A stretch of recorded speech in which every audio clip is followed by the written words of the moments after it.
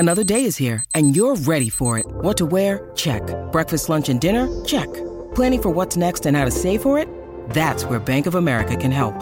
For your financial to-dos, Bank of America has experts ready to help get you closer to your goals. Get started at one of our local financial centers or 24/7 in our mobile banking app. Find a location near you at bankofamerica.com/talktous. What would you like the power to do? Mobile banking requires downloading the app and is only available for select devices. Message and data rates may apply. Bank of America N.A., member FDIC.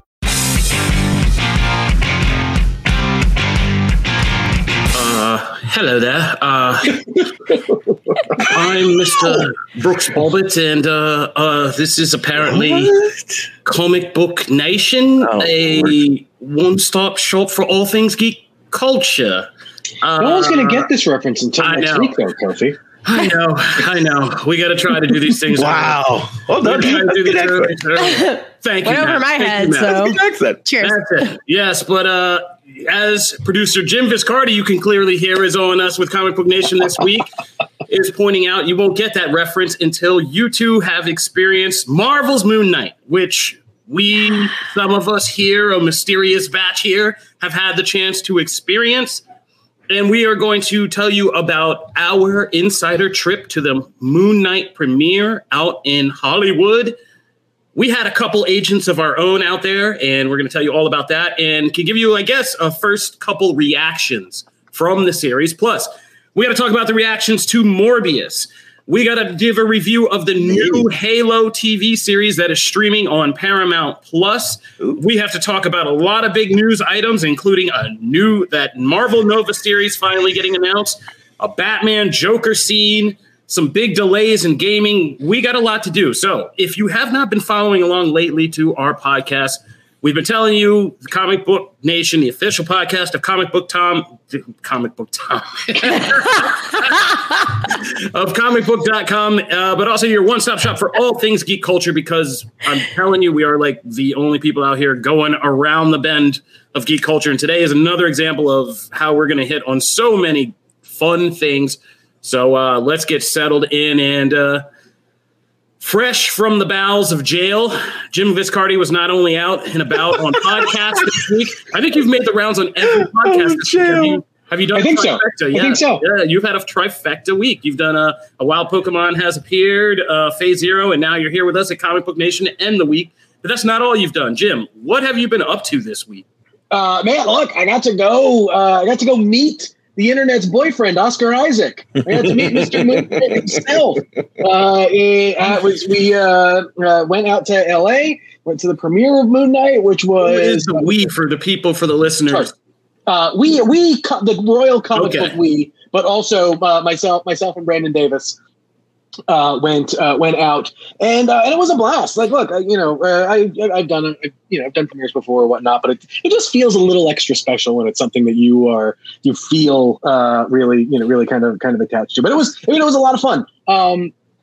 It's one of those things where you could tell, and you're seeing it online too, right? Like the buzz for this has been positive, but like everyone attached to that show is just so excited to finally talk about it that you just feel like even Ethan Hawke, right? Like, who, for the most part, that like anything I've seen, like he seems pretty reserved and whatnot, like could not stop talking about how kind of excited he is for this. And look, I was able to get the Brandon Davis picture. Got me and that was amazing, Jim. One, which is great. And then we did that, and then the day after we did Halo, which we're going to talk about later as well. So big week for Jim.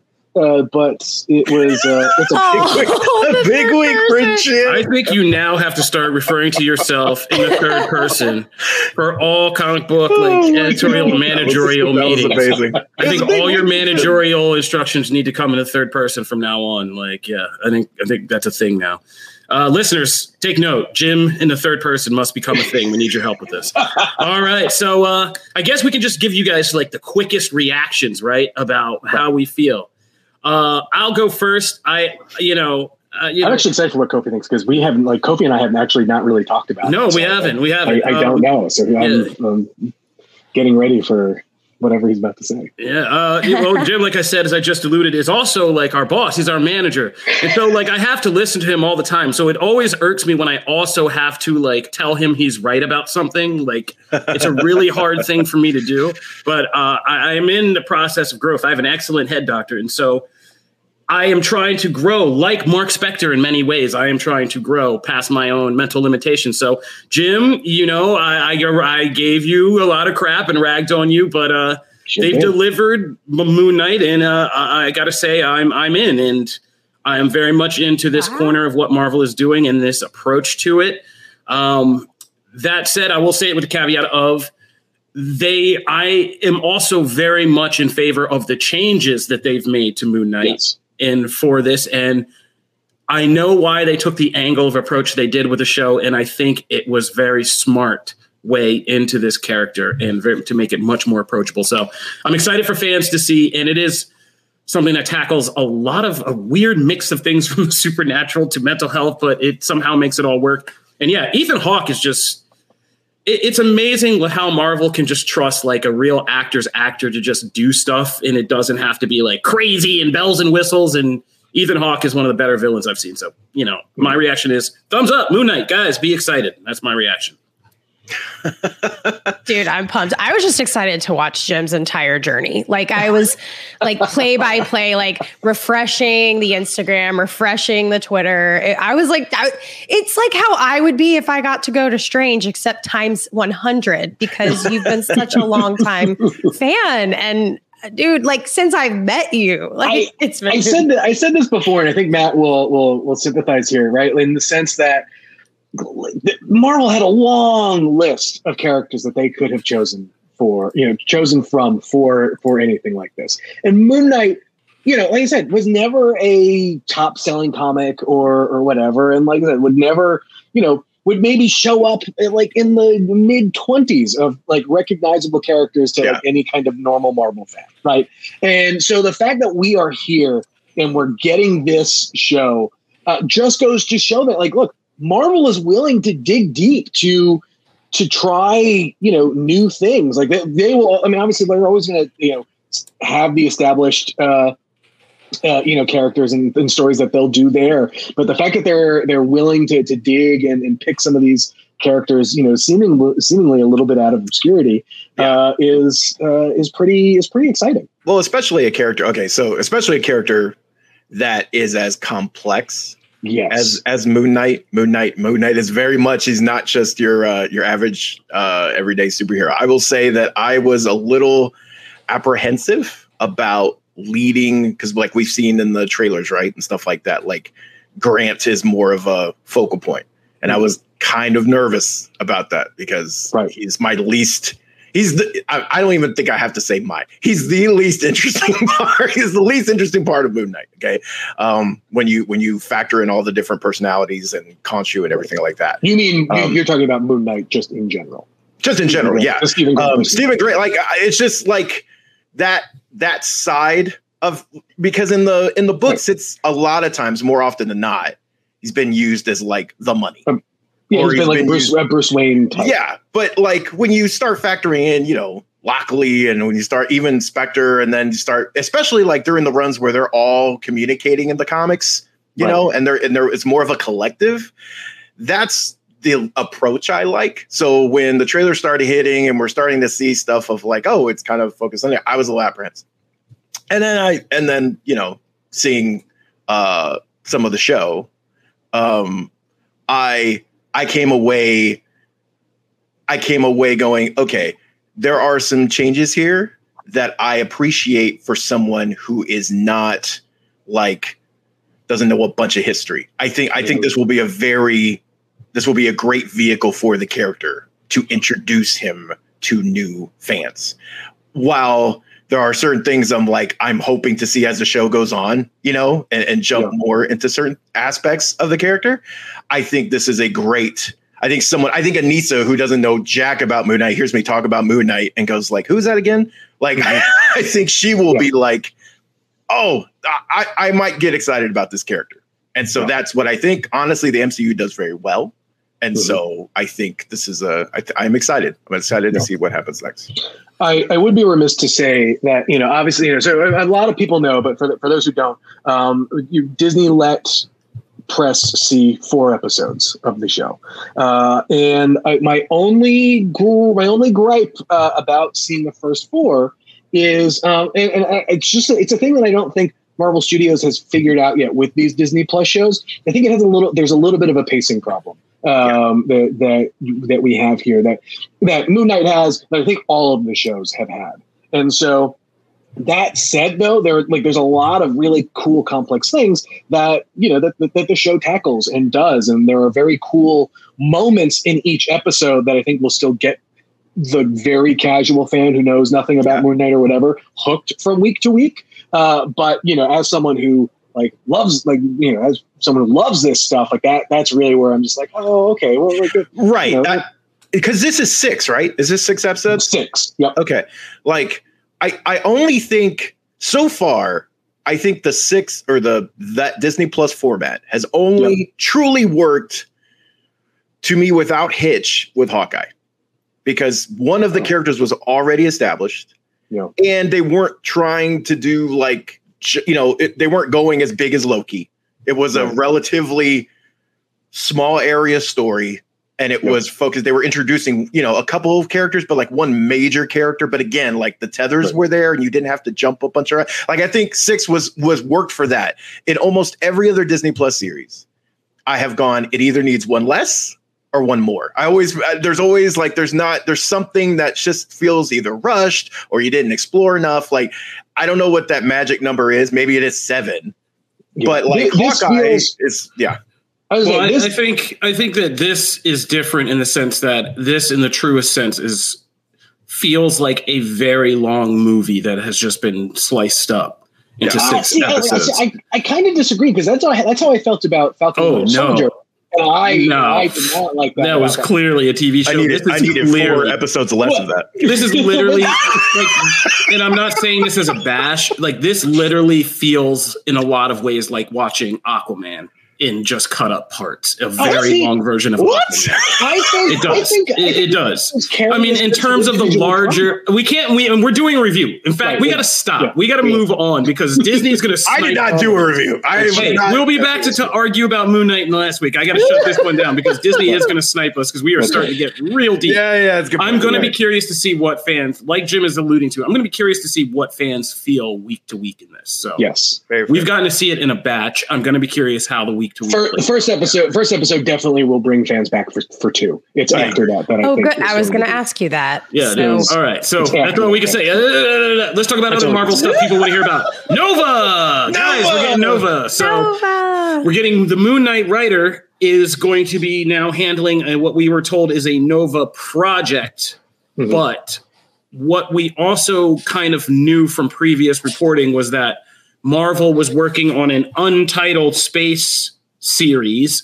And then right after we got this Nova news, we got a rumor from the same area, from the same sources, saying that it's probably going to be a Disney Plus event series. So that all seems to line up. And I hit a lot of those stories myself, so I remember it. And I remember when we did the Untitled Space Project, my guesses were just that it's going to be one of 2 things. It's going to be Nova or a spinoff of Secret Invasion featuring Amelia Clark or somebody like that. And so, I feel like it's going to be Nova, and I feel like it's going to be an event series. We have no idea which Nova Centurion character we're getting, Richard Rider, Sam Alexander. A lot of us have long had a theory that it could be both, right? I would love something that culminated into something like what we're going to get with the Marvels, right? That's what the Sam books became. Yes. Well, yeah, no, exactly. And that's what I'm saying. I think I love the idea of having Richard Rider as, kind of the grizzled-ish kind of vet. But I say grizzled, right? But that's never Richard Rider is basically Space Spider-Man. He was, he was quippy, youngish or whatever. But I love the idea of him mentoring someone like Sam Alexander, because I think Sam Alexander is a fantastic character. You ever have a character that because I'm a massive Nova fan. So, but I grew up with Richard. Yep. for most, like the Nova I read for most of my life when I was becoming a Nova fan was Richard. So you would assume I would have more loyalty towards Richard. And I enjoy Richard a lot.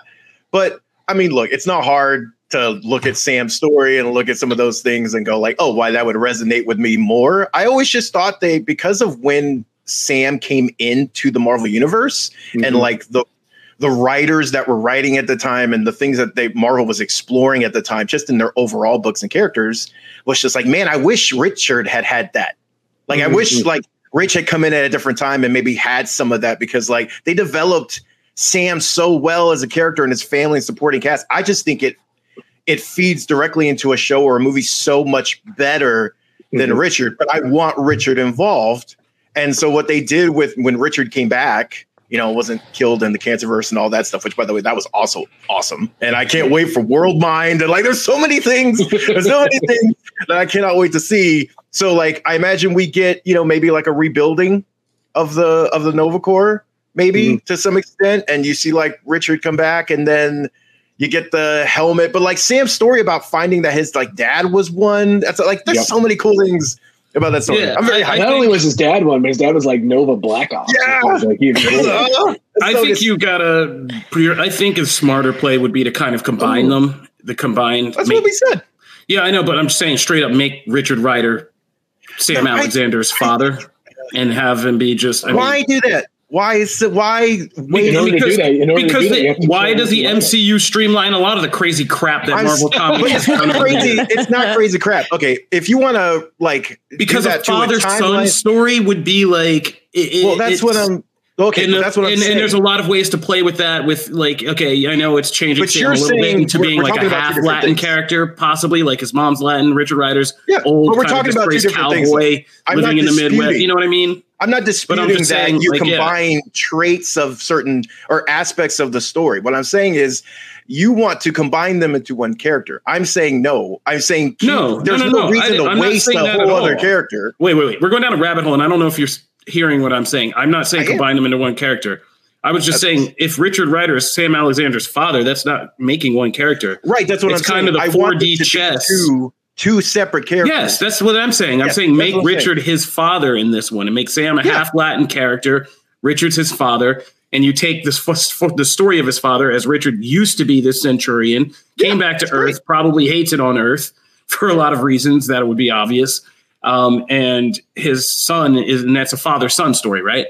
And it starts, and it would start by, John C. Reilly's guy, what's his name? Because he's the guy who gave, Richard his powers, being still the last surviving one and coming back and, being like, yo, you guys got to hold it down for the Nova Corps and rebuild it. And we got to bring John C. Reilly back for that. Yeah. And so, I mean, and so like that would be the story.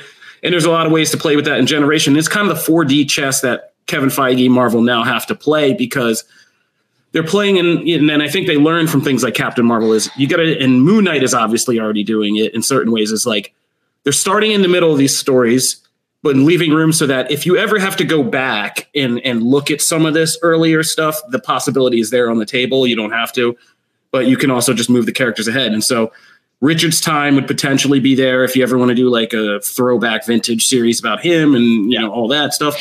But we would just start and be able to build out Sam and have Richard be part of it. Comment in the chat, and it's also good for me too. Just Bun says, I never really read any Nova, any suggestions, basically kind of like any arcs or any place to start so that you're ready when any of this content comes out. Matt, go for it. I mean, look, you could just say any like half of the Spider-Man books in the 90s. Nova just randomly appears in like half of them, along with Darkhawk and Moon Knight. I honestly, for me, it's the Ed McGuinness Loeb run. To me, that's where you start with Sam, because eventually Richard gets introduced into that mix later. But I think that book does a really good job of like getting you up to speed on like what the Nova Corps stood for, all those things, the power set, and you get it through the viewpoint of a family. It's a very like fun, gorgeous, because it's McGuinness' gorgeous book. And then as Richard comes in, you start to get the complexities of that and and all that fun stuff. And you learn more about Richard. And then you can go, if you want to jump back into some of the earlier, like some of my favorite Nova stuff is actually like New Warrior stuff. So then you can jump into that. Yes, I will find a way to talk about New Warriors in almost every other podcast we do.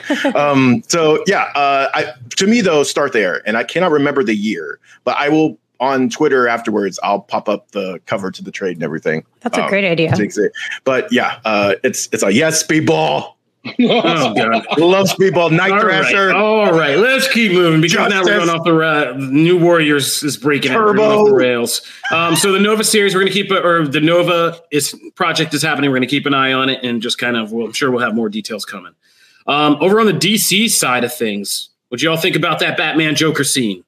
I get why they didn't show it. Oh, I do too. Oh, spicy. Oh, I absolutely do too. Wait, why didn't we show it? Because I thought it would have been great. It would have been distracting. No one would have taken Riddler seriously if the Joker was in the wings. Yeah, there's that. There's also the fact that if you had fully committed to this level of performance, like people would have cemented that in their minds. They'd have been like, okay, that's Joker here. And if you tried to change it later, like people would be spazzing out, and Warner Brothers may not have wanted to make this commitment, to that version of the character with this actor, right now. So anybody would have been talking about is Joker coming out of that movie. Yeah. And I get it. And inevitably, I'm sure for Matt Reeves, like this would have it took 5 minutes online before I think Amazon Prime threw up the Dark Knight interrogation scene. And that's all people would have been doing, right? Like, taking that key scene, it would have been like,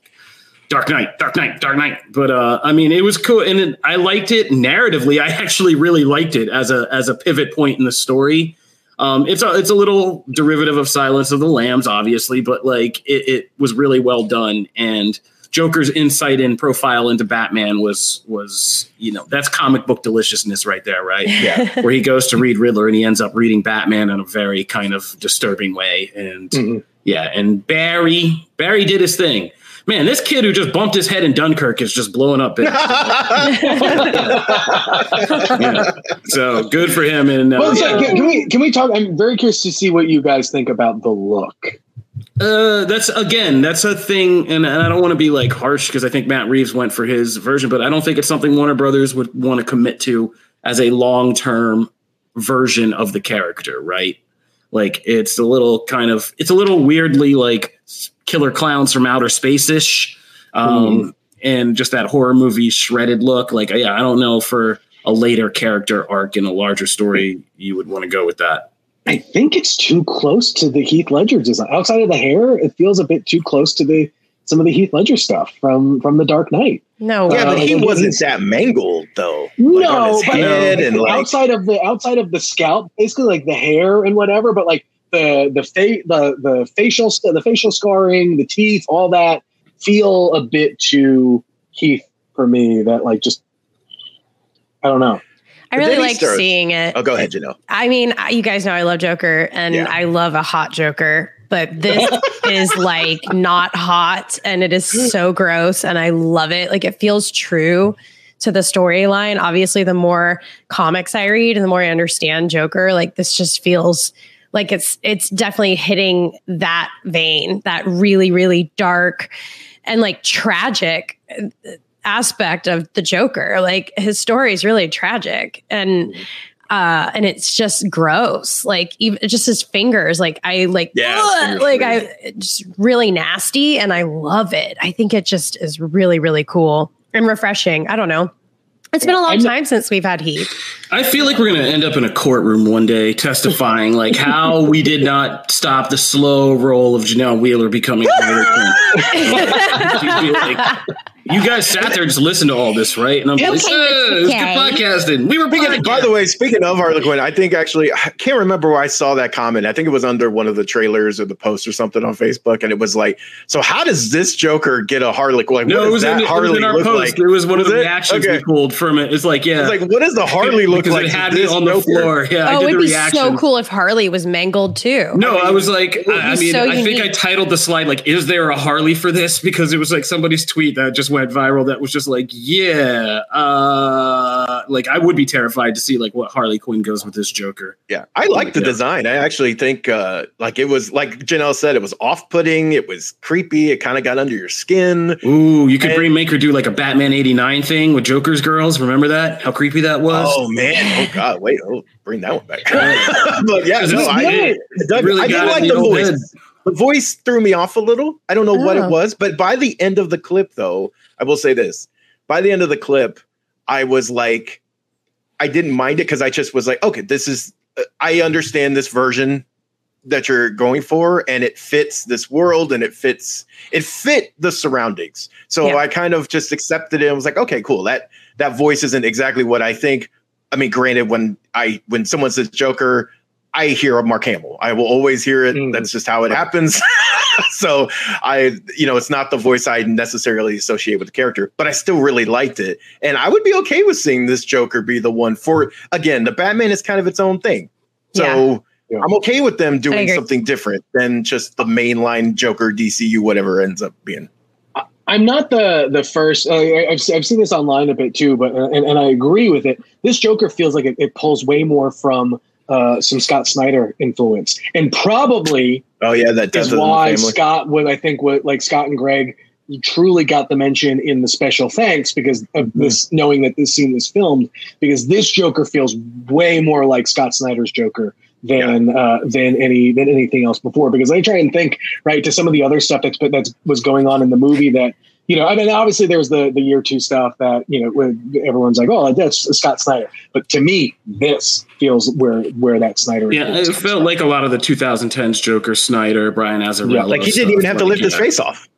No, didn't even have to lift his face off. He's already got it. Didn't even need to take the face off. That all said, I wouldn't mind seeing this Joker get to play in his own corner of the universe in that like Arkham Asylum series.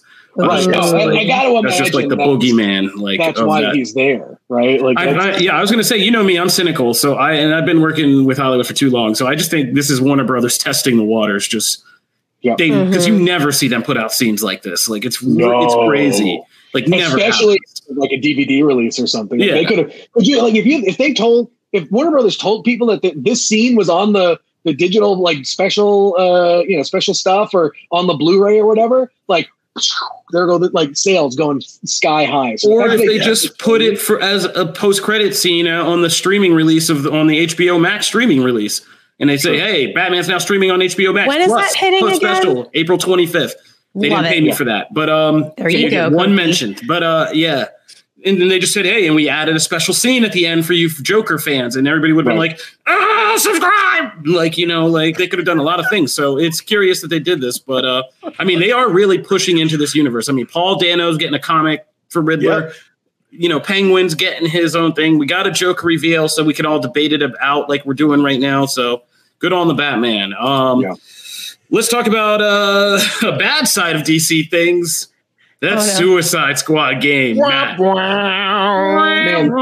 That sucks. Yeah, Matt. Like, we all have watched too many old cartoons. I did not think this was hitting 2022. Did you say that before? Yep, when we did when we did the which will Marvel or DC have a better year in 2022? That one did not age well. I was like, it's not I stick by a lot of the things I said in there. But you did good. You did not believe this was coming. You refused to believe it. If Gotham Knights had already been pushed into 2022, and I'm like, this one has already been pushed once. There's no way. Like, it was already had a late window, so it's gotten pushed to spring of 2023. Look. I know it is a Rocksteady game. I feel like it looks good. It's a Rocksteady game. People are going to be excited, but I don't know what is going on. I don't know what is going on with this thing. Especially since it feels like they have been working on this game for a really long time. Like, this has been rumored forever, and so the fact like this has it's just one of those things where I'm like, the more I hear about this game, the less I get excited for it, and to me that's a problem, especially when like a bunch of great games are coming out, and I'm like, look, do I want to play a game that has seemingly been plagued with issues and delays? I hope they pull it through.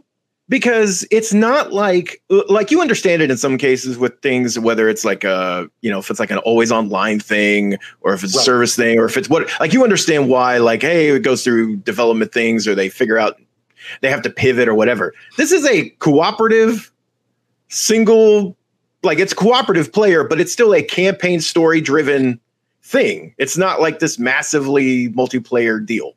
So gotcha. It's so weird. I don't know why it's getting delayed so much, but look, I haven't been real high on this for some reason. It's just not clicking with me. The gameplay looks fun, but I will say character designs are also, I love who the the look. hell wants to play as Captain Boomerang is my question. I'd do it. I would Over do it. Harley Quinn, Janelle? I mean, yes, because Harley's played Over out King Shark, too much over Harley. Deadshot? I know you're right. No, King I Shark. agree with Janelle. King Shark's a perfect example, though, right? Like, we've seen two very different but also very great designs of King Shark recently. One in the Harley Quinn cartoon, and then in James Gunn's movie. And then, like, we get this one, which looks more like a street shark than King Shark. His face is like smushed in the shark. He does have Batista's voice. At this point, I just feel like the entire Suicide Squad franchise has some like weird curse over it, because this felt like early 2010s. This felt like the easiest thing to make money on. Yeah, a franchise where you could just do straight up action movie, where an adult action movie, really, if a bunch of people just got killed off on the cheap, you could have done it for like 60 million a pop and just eliminated a whole list of crazy DC characters. And it would have been easy, but here we are. Yeah. All right. I agree with Janelle, though. I agree with Janelle. I'm more excited to play as Boomerang than Harley. Yeah. Well, that's a good weapon. But you haven't had a chance. Have you not played Mario Kart? The Boomerang is savage. It is the crappiest weapon in Mario Kart. That's my whole point. You are not good aim, man. You got to line that up. My argument. I hit like 3 people in a row. No, my God. Nobody wants. If I were to put in front of it's like a kung fu test. Tag Red Shell or Boomerang. If you choose Boomerang, like, you're out of the Ninja Club. Like, all right. Moving right along for more disappointment. Let's talk about Morbius. So, yikes. Janelle, I know you love Jared Leto, but I don't know for sure if you'll love this movie, although you did really come out of Venom. I saw Venom Let There Be Carnage with you, and you came out of that like really peppy. I believe you jumped and kicked your heels or something like that. I was drinking a very high ABV IPA. So I had a blast. I don't know. I think this looks spectacular. It has one of my favorite actors, Matt Smith from Doctor Who. So I'm obviously very excited to see him. The story is really juicy. I've not read Morbius comics. So for me to understand what's going on, and I know where the story is going and how it makes sense just from these trailers, I'm very excited about that. Like, I'm glad that I'm not confused. I feel like that's like the first step for any casual viewer of anything. He's brilliant. Like, I don't see how Jared could mess anything up. He's just a great actor. And I'm really pumped. I'm already worried that it's not going to do great in the box office, and then people are going to like go after Jared Leto again. And like, he needs some praise within the comic book like arena. Like, I don't want him to like not have his moment, because he's a great actor. So I really hope people go to the theater and check this out. I hope it's spectacular. I think it looks really neat.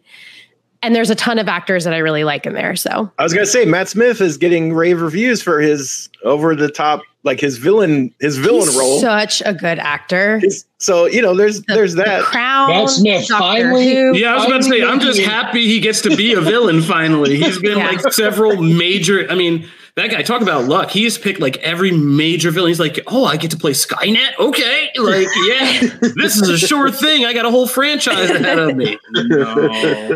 No. But okay, so they were saying, okay, I don't know. I would have to go back and look, I remember when Venom first reactions came out to the first Venom, and they were great. Correct? Am I remembering that wrong?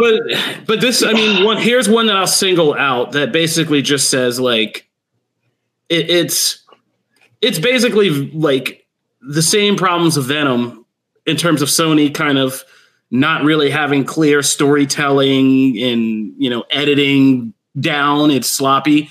but without the fun of Tom Hardy at the center of it talking to himself, right? Yeah. So like it's Venom without that fun part. Venom as a character has a much bigger built-in base than Morbius does. And so, but like, for these Sony movies have all felt like early 2000s kind of movies. Like, I don't know why they can't kind of just like shake. But they do well, right?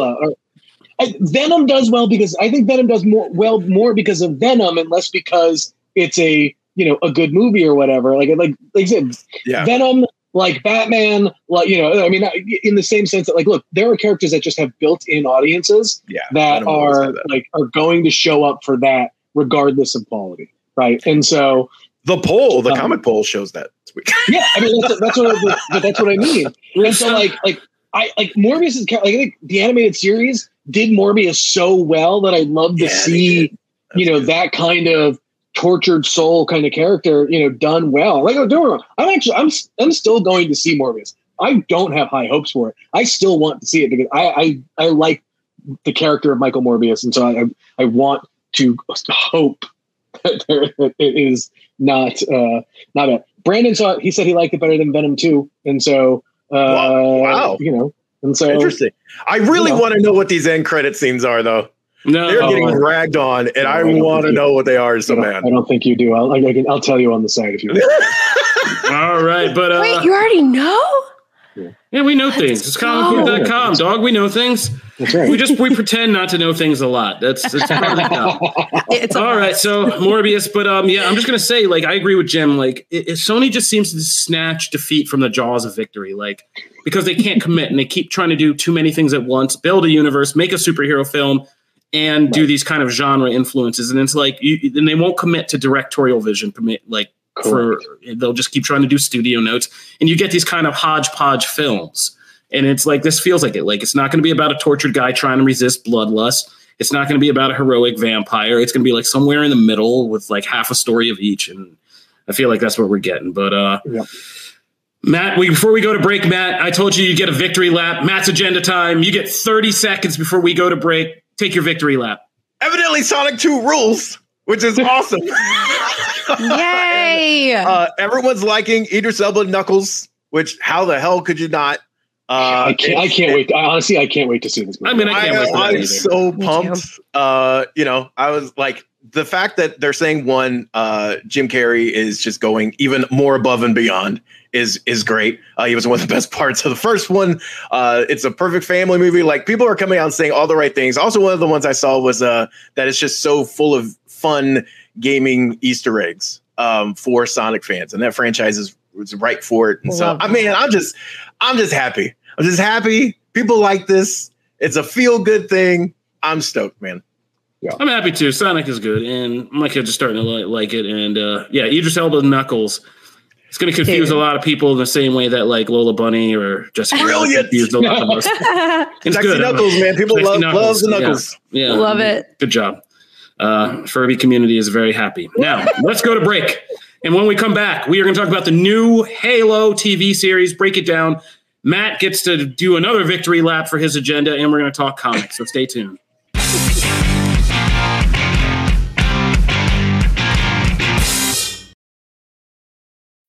When you need mealtime inspiration, it's worth shopping Kroger, where you'll find over 30,000 mouth-watering choices that excite your inner foodie. And no matter what tasty choice you make, you'll enjoy our everyday low prices, plus extra ways to save, like digital coupons worth over $600 each week. You can also save up to $1 off per gallon at the pump with fuel points. More savings and more inspiring flavors make shopping Kroger worth it every time. Kroger, fresh for everyone. Fuel restrictions apply.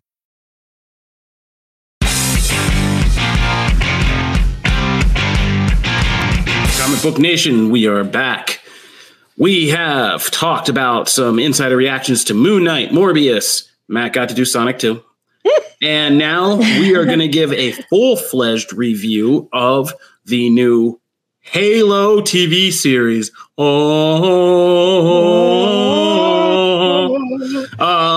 Which is now streaming on Paramount Plus, as are we, by the way. Comic Book Nation, Powerbook Plus. Check us out Sunday mornings. If you get up drinking your coffee, turn us on. Anyway, some cereal. What? Yep. You had some cereal. Turn us on. Sunday mornings, Paramount Plus on the ET Live channel. But also, if you're not watching us, you could watch the new Halo TV series. So this is the long-awaited adaptation of the, mega successful game series, which is the only reason anybody even knows Xbox now. That was for you, Jim. And it brings us a vision of the Halo universe and its iconic hero, the Master Chief.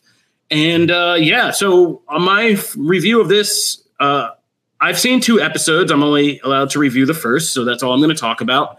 And I got to say, as someone who played the games like insane, I mean, these games came out when I was in college, and especially like right after some years of college and summers, like Halo went mega successful for me. I was there midnight, lined up with everybody for Halo 2. Like, I was mildly impressed when Halo 3 came out. And I got lost thereafter, but like I played the games a lot, but I wasn't always big into the lore. I wasn't buying Halo books. I wasn't buying like all that other additional stuff. Like, so me coming to this is grunts in the face. Yeah. Like, so me coming into this, I kind of just had a basic knowledge of the game and just wanted to kind of get into the series. And I found that the approach the series takes, and this is what I said about Moon Knight and Halo. It's not the most original story. I mean, we've already gotten the kind of the Mandalorian comparisons and all that, but I liked this approach to this universe and how it sets up this story. I like how, in ways that I never really considered or thought about when I played the games, I like that the Spartans are not automatically like these heroes and traditional things. You see this very complicated universe of people who, with the Spartans kind of thrown in the middle as these weapons, and this growing threat of the Covenant still out there and kind of emerging. And it's all very interesting. And by the end of the first episode, I thought this was a great pilot episode. Very cinematic, very kind of good on developing characters, moving things around, and creating a situation that feels like it will galvanize a larger series, right? And so I liked it. And I've been a big fan of Pablo Schreiber since The Wire, all the way back in like 2002. I've loved this man's career and hoped he was going to do great things. And he does the near impossible job of really making Master Chief feel like Master Chief when he's in the helmet. But also, and I can say this, and this is the only thing I'll say about 2 episodes of knowledge, is also really grounds it when he's outside of the armor. And still feels like Master Chief, but still feels like a character you can connect to and has a past. And the larger idea of who Master Chief is, and, from John, his background and how he got here, is very much intriguing in a way that never was in the games when he was just kind of your avatar for blowing things away, So I'm liking Halo, is all to say. And, we are on the same network, but they're not paying me to say that. I just like Halo. Are we talking spoilers a bit? Yeah. I mean, this is a review. It's out there. Did both episodes come out, or did they just one? Just one. Okay, good to know. Thank you. The opening gunfight that happens in like the first 10 to 15 minutes of this first episode is some of the best gunfight action stuff I think I've seen on TV. It is so smooth. It is engaging. This show is way more violent than I anticipated. Yeah, it's way more violent. Oh my gosh, the legs getting blown off. The games are actually that super violent. I mean, if you look at the Covenant is terrifying. They're menacing. They're truly menacing in a way that that I think just works. Look, obviously, people are going to talk about some of the very clear nods that are like Easter eggs, but they're not Easter eggs in like a wink, nudge, right? Like they're an integral part of the series. But hearing the sound of the shield recharge, or when they flip to first person mode, and you see how many grenades Master Chief has left and how much ammo he has in his visor hub. As a player of the games who was invested in the lore for maybe just the first 3 games, I kind of fell off on the lore on the latter half. Those elements for me as the gamer, I loved.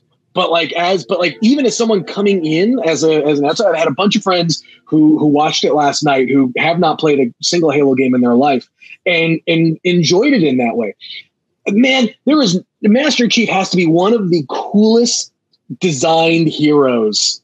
That's in like a suit of armor with a helmet, right? He did such a good job. The thing that Halo, I think, does really well or gets right that, works for a lot of things is just like helmeted / masked, badass hero, like sells. And I love it. And the only thing I hated about it premiering yesterday was I could not go buy Master Chief in Fortnite because that's what it wanted me to do. I watched it, and I wanted to go.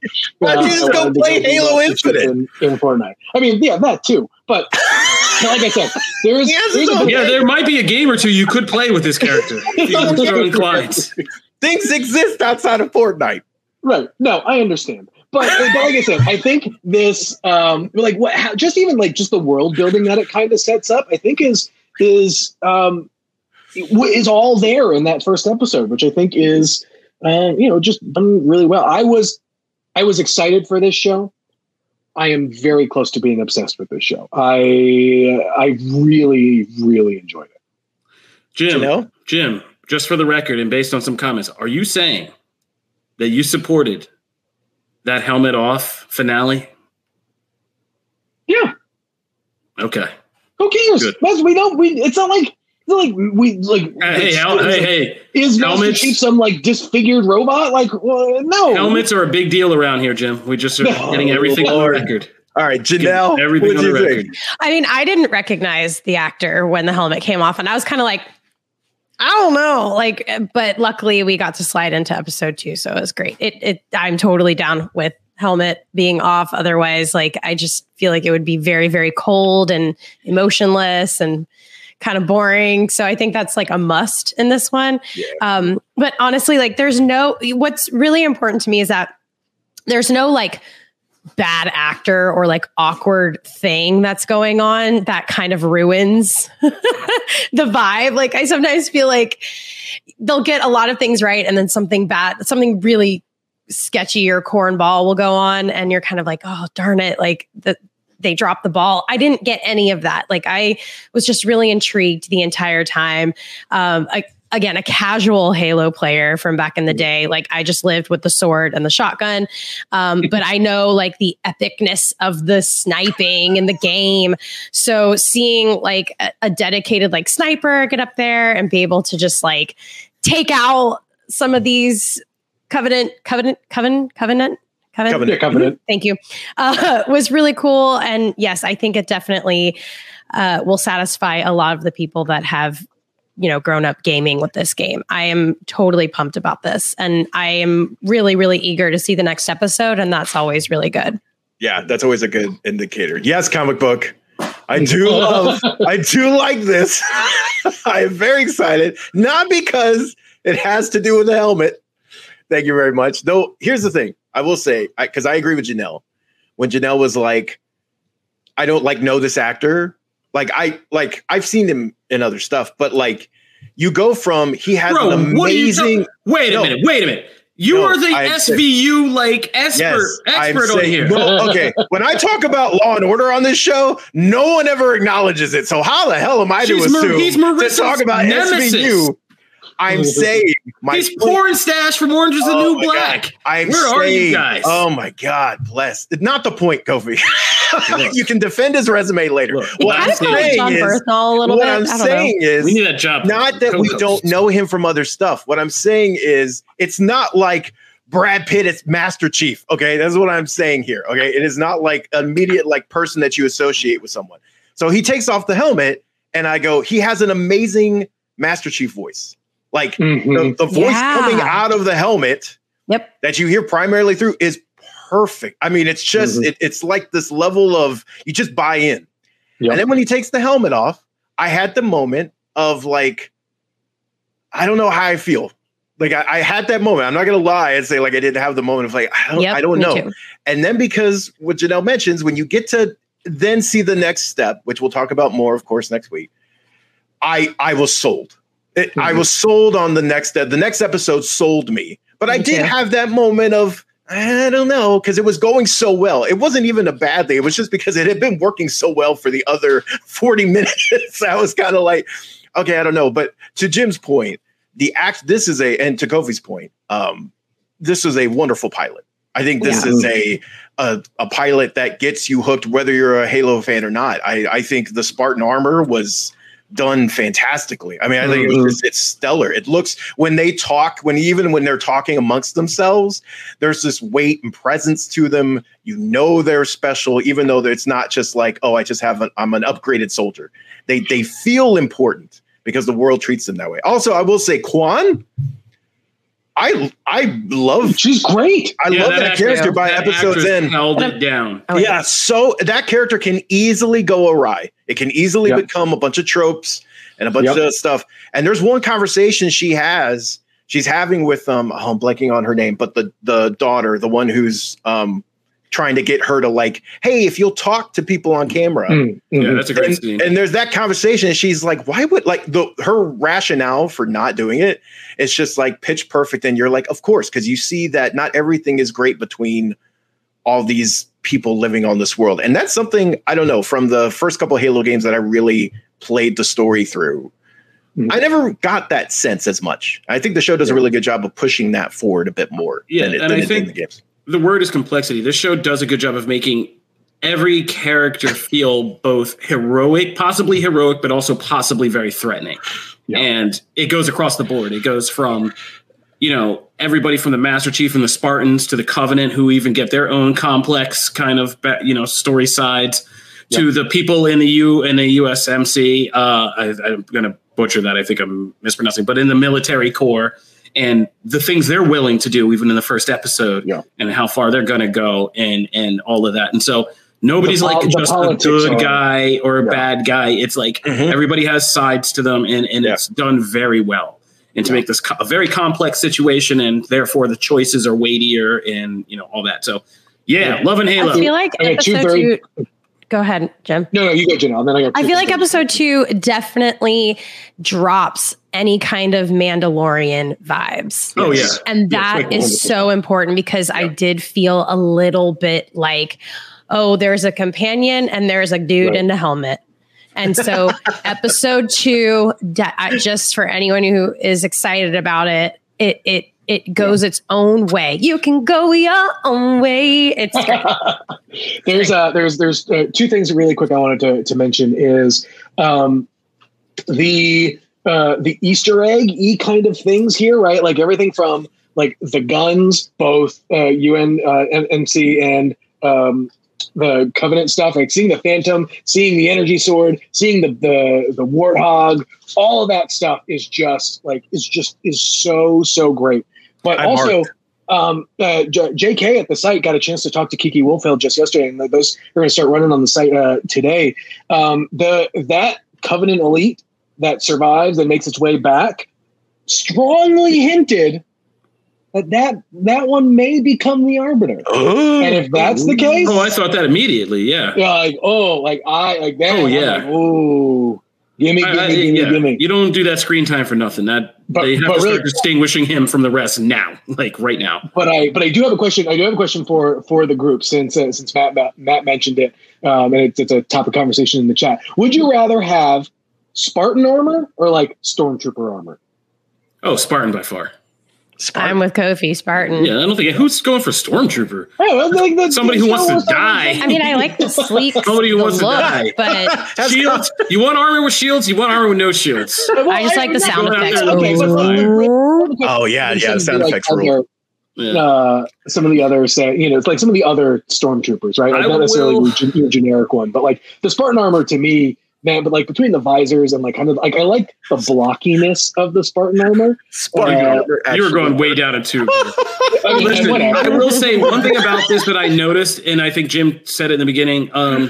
This is the first time I feel like this series has, more so than anything, like for just certain moments, it hits this weird, like perfect tune synergy between reality and video games where you just lose the sense to tell the difference anymore. And it's all that. And all the time we talk about the uncanny valley, both in gaming, in movies, trying to use like CGI and create those fantastical things. And there are moments, like Jim said, in the battles where you just seriously, your brain, like, and I could feel it happening in my head. It was so strange. We're just like, I don't know what this is in this reality anymore. Is this like a game? Is it a show? Like, and they nail it so perfectly that like it really does do that. And I think that's going to be a kind of standards milestone going forward because like, I could watch Master Chief against those two Covenant Elite all day. Like just like him. Dude, when he leapt over and did the leaping blast over the head, I was just like, I was over in my seat. I was that Vince McMahon meme, you know? One of the best things about that gunfight though is that like the fact that like it plays like you would play the game, right? You spam with grenades. So like he's chucking 2 grenades before he is like sliding in with his battle rifle going boom, boom, boom, boom, and then finishing him off with the pistol. That is like that is gameplay. Like that is the way you would. All right, we gotta move. Yeah, it was crazy. Well done. I mean, yeah. After a while, it just sounds like we are stumping for the company. But we got to recommend. Go get Paramount Plus and watch some Halo and watch us. You know, it's really good. So there you go.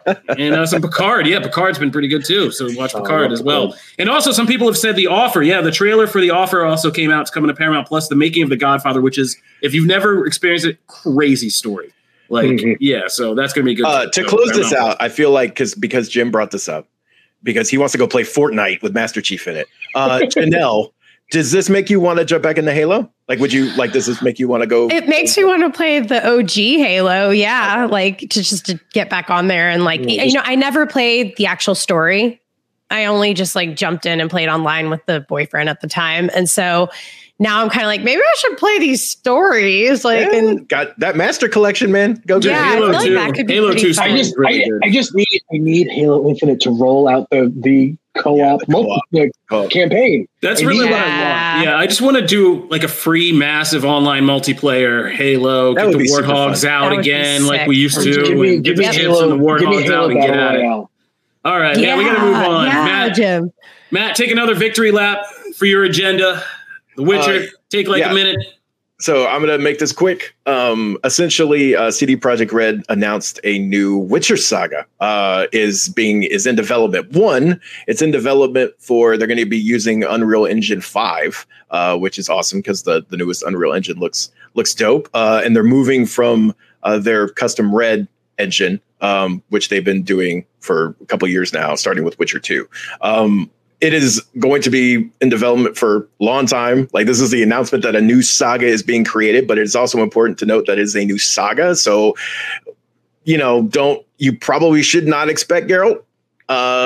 Series been thrown around, but again, they very well might be going a very different way because the logo that they teased was actually a Lynx logo. So it is not the School of the Wolf that Geralt is from. And in fact, the Lynx doesn't actually exist in the canon. It is the only thing that exists for the School of the Lynx is a fan fiction, like a whole fan made thing that was made. They did confirm that it is indeed a Lynx that they've made in that medallion. So are they creating, did they decide, hey, that's a great idea? Did they already have some ideas for that and are kind of filling that out? Are they bringing that into Geralt's world? Who knows? But it's gonna be a minute. But the fact that they're moving, I don't know. I think the fact that they're moving to a new school is really interesting because obviously there's other schools. The School of the Cat is probably the most well known outside of the Wolf. But I'm excited to see that because you get pieces of them throughout the other games, but you don't really get to like be in the world and see how they've been making it over the years. So if we're gonna take on a new school, I'm cool for that. They are not calling it Witcher 4. They are partnering with Epic, but it is not going to be an Epic Store exclusive. So they've come out and addressed all of those. It doesn't have a title yet either. So it's going to be a minute. We're probably looking at a couple years if they're just starting on it now. Brian Wood in the comics says we'll get to play in about 10. I mean, you ain't far off. I mean, I would say 5 or 6. Yeah. I'd say 5 or 6 probably in that wheelhouse. Cyberpunk took a long time. Yeah, I'm excited, man. Look, guys, remember Cyberpunk? Remember how excited we were? Man, we did like entire episodes about that. Yeah, and Cyberpunk. it's finally the game that they promised probably now. So after a bunch of patches, So yeah, but that's Witcher. All right, take us into comics, Matt. What are we doing this week? Ooh. All right, so we have the conclusion, the spicy conclusion of the Lives and Deaths Wolverine saga with 10 Deaths of Wolverine #5. This brings everything together, picks up right where the last one left off. Phalanx Wolverine is on the move. We are going full spoilers here, so FYI, spoiler warning, because there's a big one in here towards the end. So I mean, this saga has over time. I kind of went into this, I've said it before, like not really expecting a lot, and kind of like, why are we focusing so much on Wolverine? And I could not have been more wrong. Like, this has been fantastic. Richard, time note. Huh? Just make it a time note of right now, so we can clip this, so we can replay it for the future. Yeah, because I said I was wrong. Because I said I was wrong. I could not have been more wrong on this. It's been. I feel like the payoff at the end was extremely satisfying, both from how Wolverine is perceived within the X-Men, how this particular story of this Phalanx Wolverine ends the battle, and then also the end.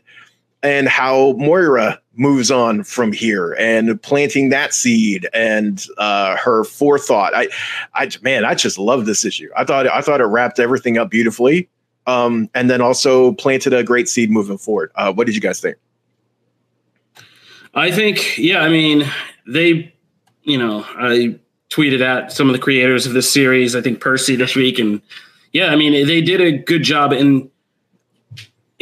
There's so much going on here. It can be hard to kind of pull back and see the forest for the trees. But one thing I think they did with Wolverine, and I said this at the end of X Lives in the kind of beautiful little kind of soliloquy they went out on in that comic, is they've kind of repositioned Wolverine as this kind of like guardian of mutanthood across time, and how they can play with that in different ways. You've seen it in these two series, just how many different ways they can play with that. Whether it's him living into these futures and coming back to affect time, or him sending his consciousness in the back, like Days of Future Past style, and being able to do that, or just wherever he is in history in different positions, being this pivotal character to help guide things. And I think that's an interesting new kind of reframing of Wolverine that helps in a lot of ways to clean up all the mess that has been created from like different versions of him, being all over. Like now there's a reason why there's like 50 million versions of Wolverine, and, different futures, different things that he's lived out, and you could play with that going forward.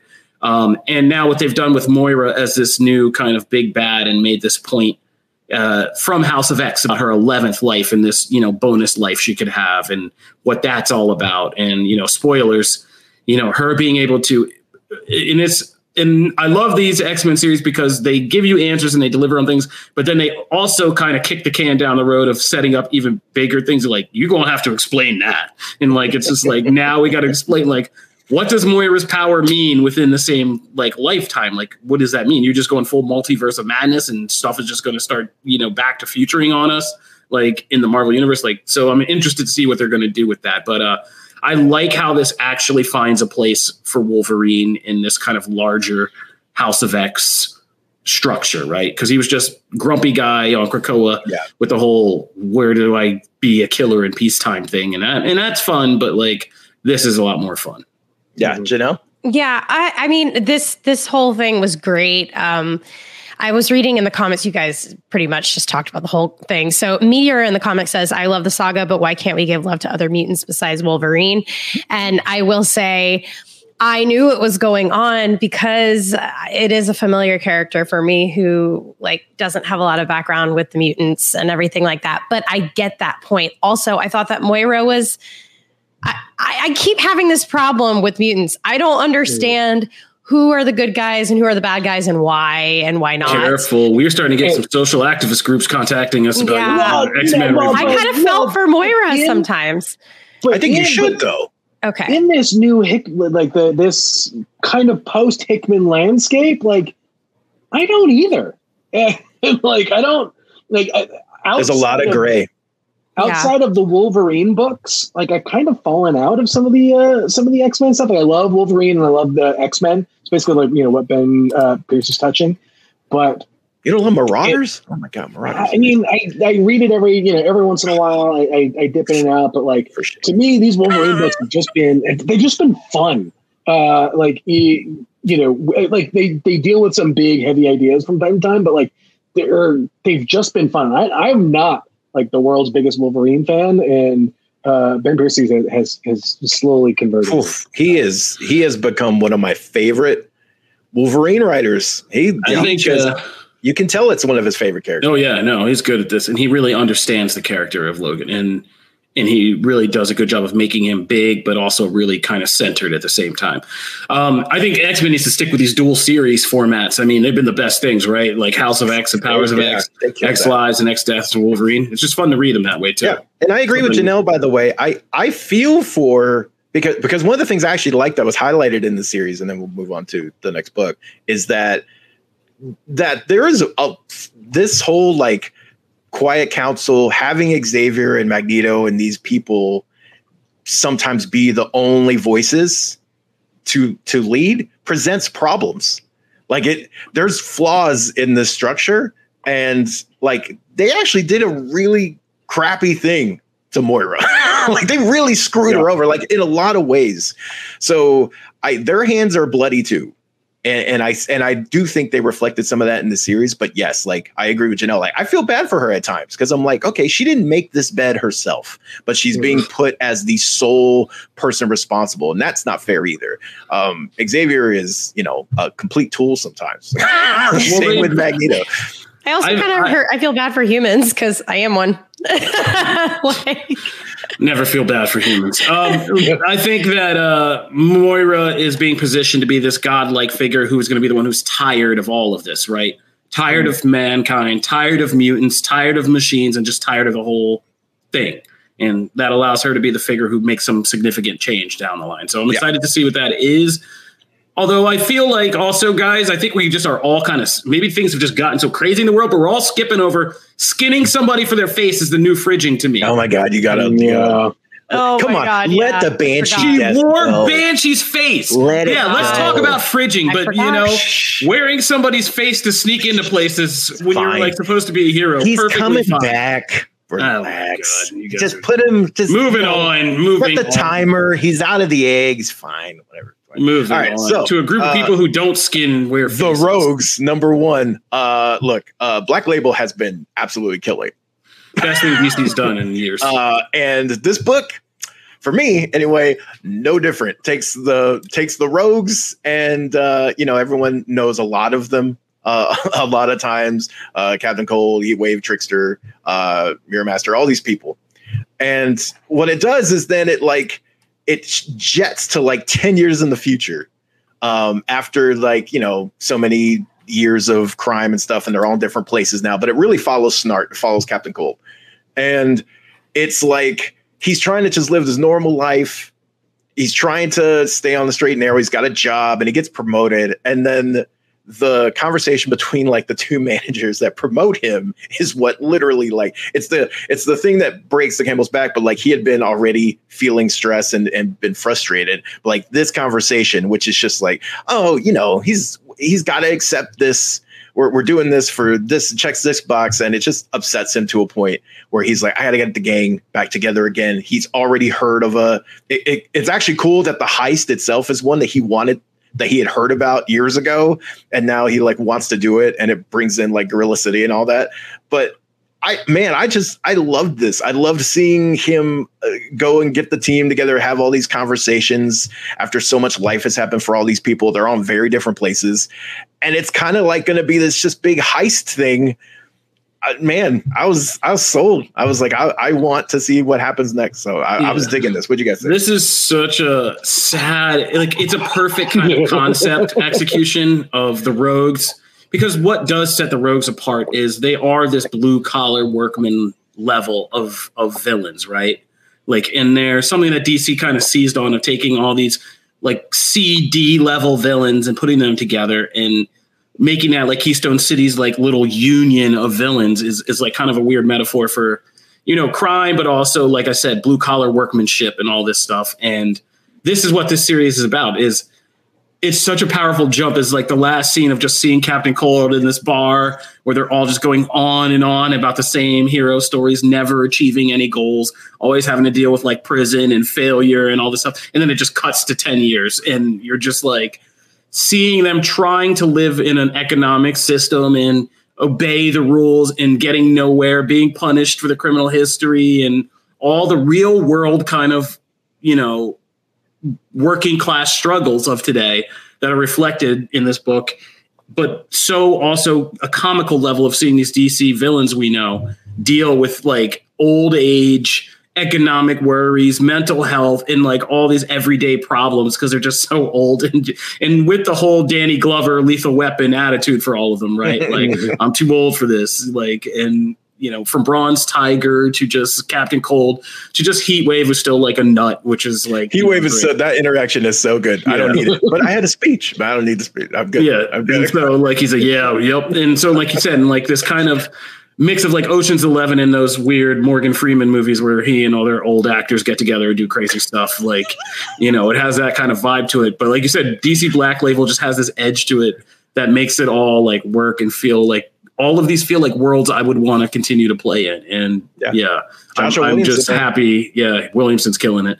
So, and I'm just happy to see where this goes and then how this heist unfolds. And I feel like if any one of these characters gets murked, I feel like I'm going to be like, and really impacted by it already. I'm going to be bummed. Yeah. Janelle, what'd you think? Well, I opened it up and I was like, oh God, there's a lot going on here between like a lot of dialogue and there's just a lot. There's a lot. Quietly closes. But holy majolies, this was my favorite read. I just loved this. I started seeing all the like little Easter eggs and all the artwork, just seeing like references to characters. And obviously, like I'm familiar with some of these characters because of the Arrowverse, and I was just really, really jazzed about this. I'm very curious to see where it goes. They didn't have to make it quite so long. Like it could have gotten to the point a little faster, but that ending was great. I'm jazzed. I'm jazzed about the ending, and I love seeing a character go like full savage mode. And it's time, and I feel for the characters. I feel for all of them because they were these, super powerful, like respected within the villain community. And now they're all just kind of like washed up. And I don't know. I kind of relate to that with my American Idol days. What? I got I'm kidding. History team. Origin story. I know we got to run through some stuff. It's great. So, surprisingly amazing. Loved it. Jim, did you? I did. It's this book from top to bottom, I think is going to be a good one in the long haul. From the art, the writing, even down to the lettering, is just something. Going to be an epic graphic novel. Yeah, I think so. Right, like it's a ton of fun. The premise is perfect. I love that we're getting something kind of devoted to something like this, and I'm in. Yeah, no, it's good.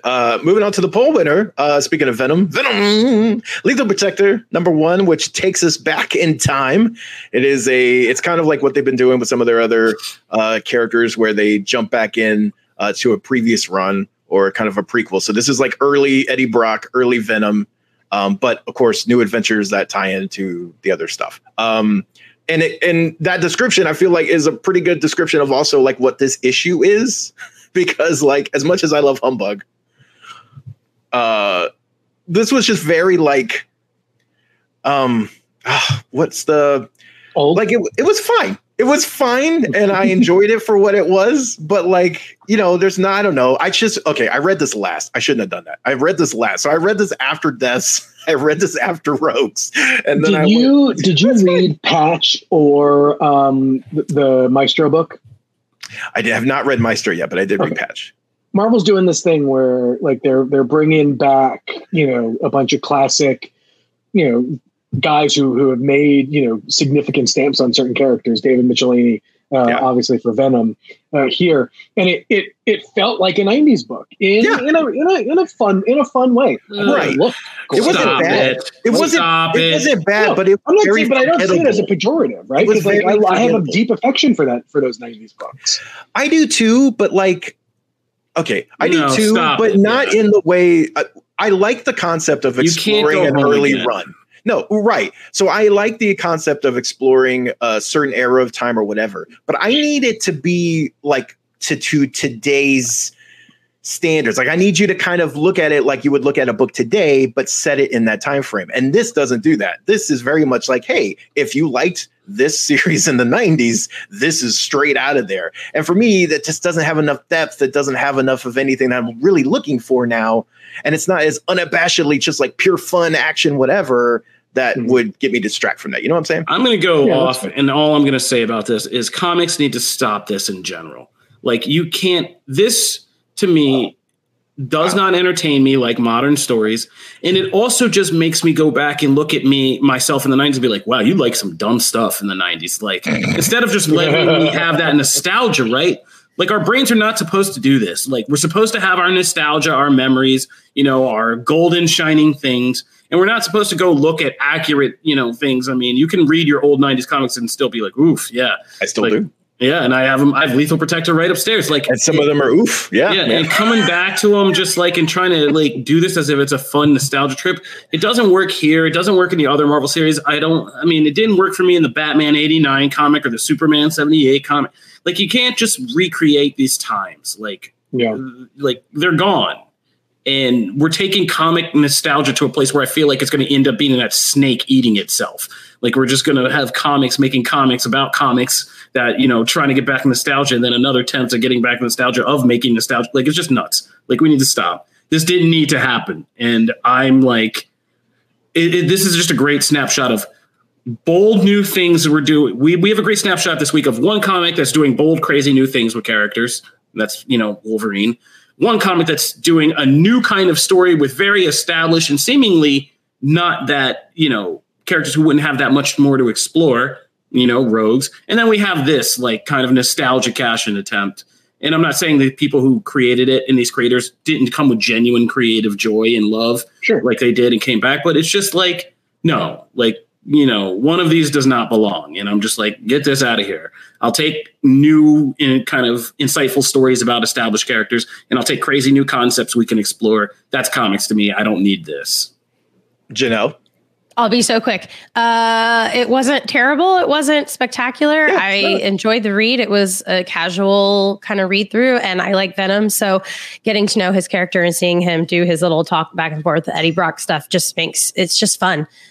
So in the end, I'm just like, I feel for him. Yeah. Well, and I just got, I don't agree that there's not a space for nostalgia. I just don't think this was particularly done. This didn't explore anything fun about it other than just like, hey, we're back here. So I just don't think, but like Godzilla versus Power Rangers is ridiculous. It is completely ridiculous and over the top, but it lives in both of those ridiculous worlds and has fun with it. And I'm down for that. I liked Batman TMNT. I liked all those. Like those fun crossovers live in nostalgia, but they do it in a way that is just unabashedly fun and fan servicey and cool. You know exactly what you're getting there. Yep. Having Venom, Lethal Protector #1, I like the new Venom. I like what they've done with that world. And so I just really want to be there. And if you're going to go the other way with it, cool. But just just have fun and do something completely over the top and ridiculous to kind of justify it. Because, you know what I mean? So that's where I am. But by the way, go read Godzilla vs. Power Rangers. It's gorgeous and ridiculous and stupid and fun. So go do that. That's comics. Seconded. All right. And I will end just by hyping this weekend is Anime Japan is happening. And we are expecting over on comicbook.com anime, a lot of big things from, what's going to happen with Dragon Ball to what's going to happen if there's going to be, we're expecting fingers crossed for this Attack on Titan movie. A lot of big things coming out. Anime Japan. So stay tuned to comicbook.com anime this weekend and going forward because we're going to have a lot of new developments coming out of that direction as well. All right. I believe that'll do it for this week of Comic Book Nation. We are your one-stop shop for all things geek culture, and you can always find our work, our insights, and a whole bunch of other goodness from our larger staff over on comicbook.com. Be sure to check that out. If you want to check out Comic Book Nation podcast, you can subscribe to watch us on Twitch, YouTube, or Facebook pages for Comic Book. We also are developing, can we announce that, Jim? Can we say that or tease it? Yeah. Yes. We are developing our own YouTube station for the podcast, so that we can go and start to build out and put up, because we do a lot of writing, theories, interviews, and stuff that we can start to put in that channel and give you guys some more video content for and all kinds of fun stuff. So we're going to have a Comic Book Nation YouTube channel. So we're going to be trying to flex that out as well. And you guys can help us do that.